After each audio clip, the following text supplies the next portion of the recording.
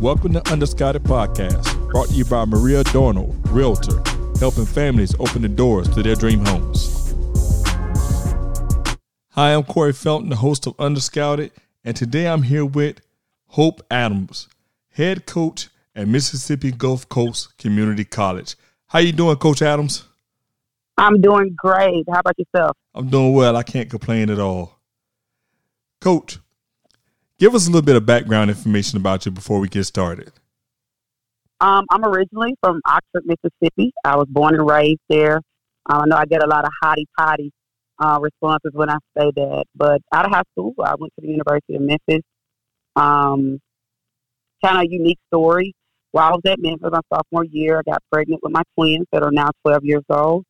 And so I had to go back and play JUCO.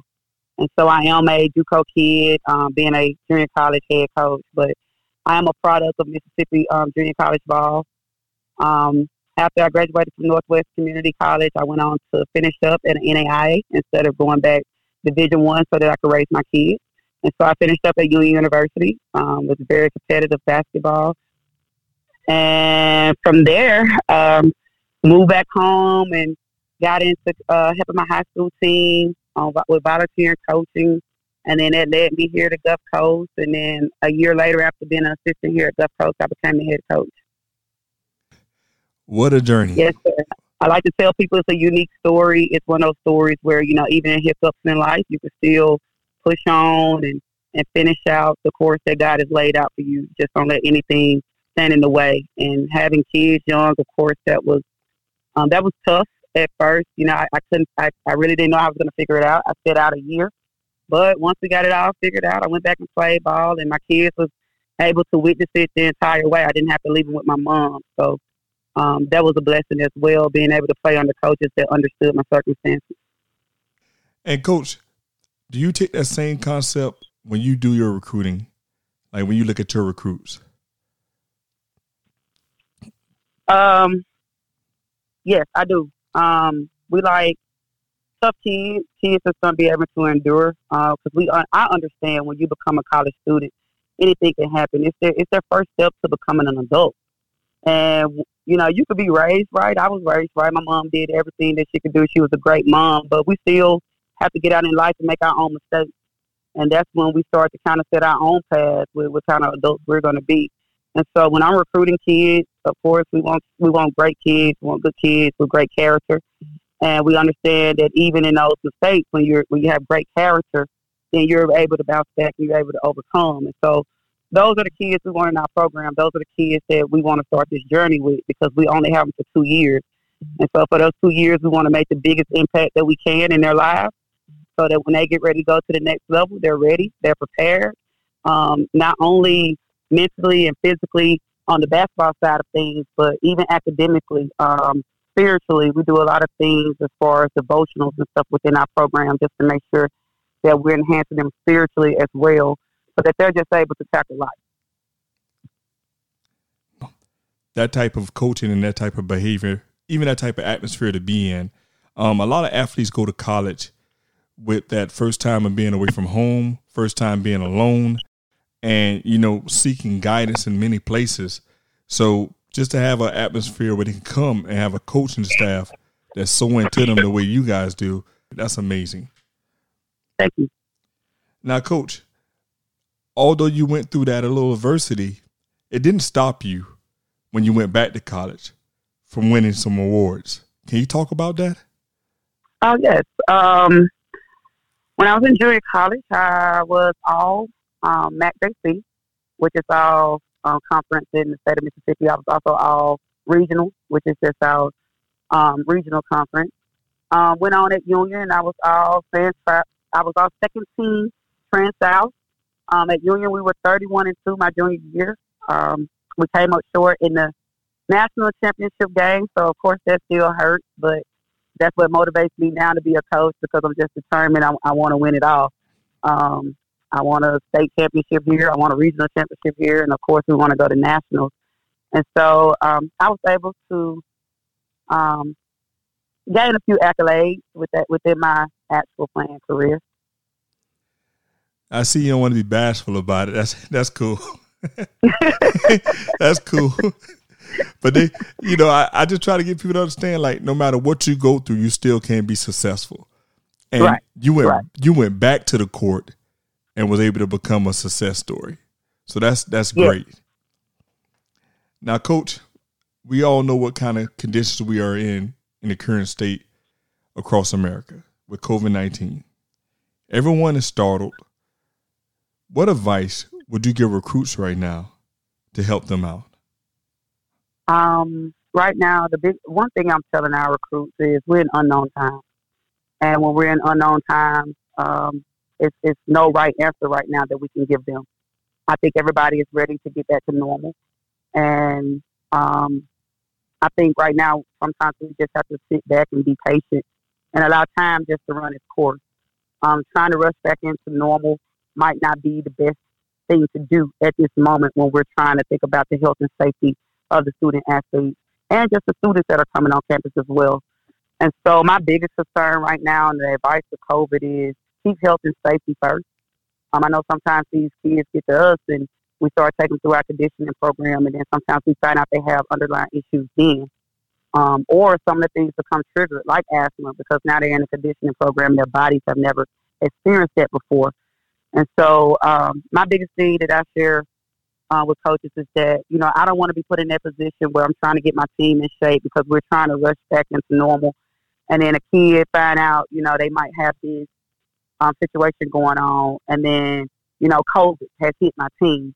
And right now on our level, we really don't have the resources in order to frequently test the kids and keep up with things because just financially, I know on the Division I level, they're able to do things that we're not able to do, which is why they're able to get their kids in. They're able to test them. If they have to quarantine, they have those spaces to quarantine them. But we just don't have that here on the junior college level. But just overall, my biggest advice is that, hey, we're in unknown times. We have to take it day by day. We have to stay prayerful and just make sure that when we're making the decisions, that's for the student athletes and even our families, that we're considering health and safety first. I appreciate that, Coach. And I totally understand that situation where we are in unknown time. And as much as we like for sports to continue and sports to go on, we do have to take precautions in sports right now and realize the condition that we're in is. So I understand where we're at with that.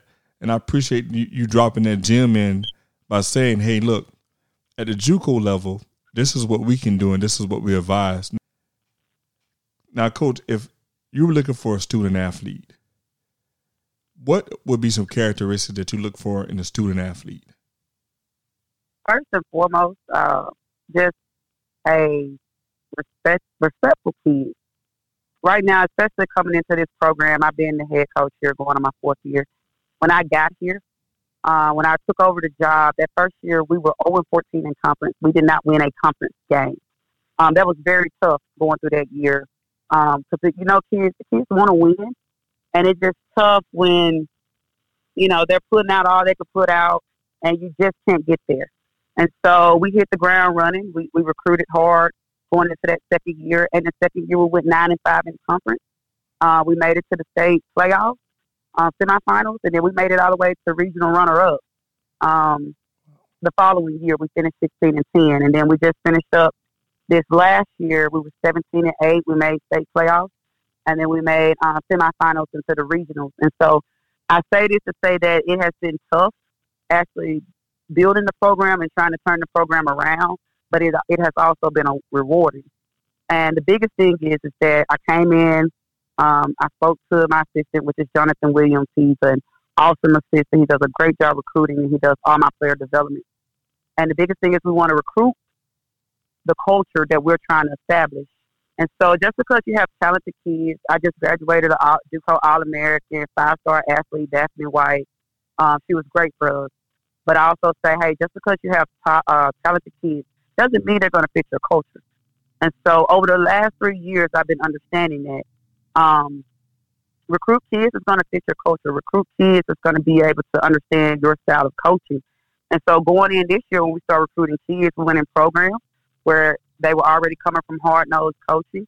They were coming out of not so much of like just their total background, but just understanding respect and authority. I think that's very important in this generation, and we're losing that a little bit with the kids becoming more of me instead of us, or I instead of we. And so we have that whole thing, it's we over me. And so going in and recruiting kids that understand the team concept, that have high character, integrity. We don't like bad body language, and we just want hardworking kids. If we could just get hardworking kids that don't quit, we just believe in our system. It's proven that we can get them developed. And so when we're going in, the characteristics I want out of student athletes, I want a hardworking kid. I want a kid with high character. I want a kid with some integrity. Of course, we want respect. But overall, I want a kid that want to win in everything, not only just on the court, but off the court as well. I love your character traits that you're looking for. Because I have the opportunity to go into a lot of AAU tournaments lately.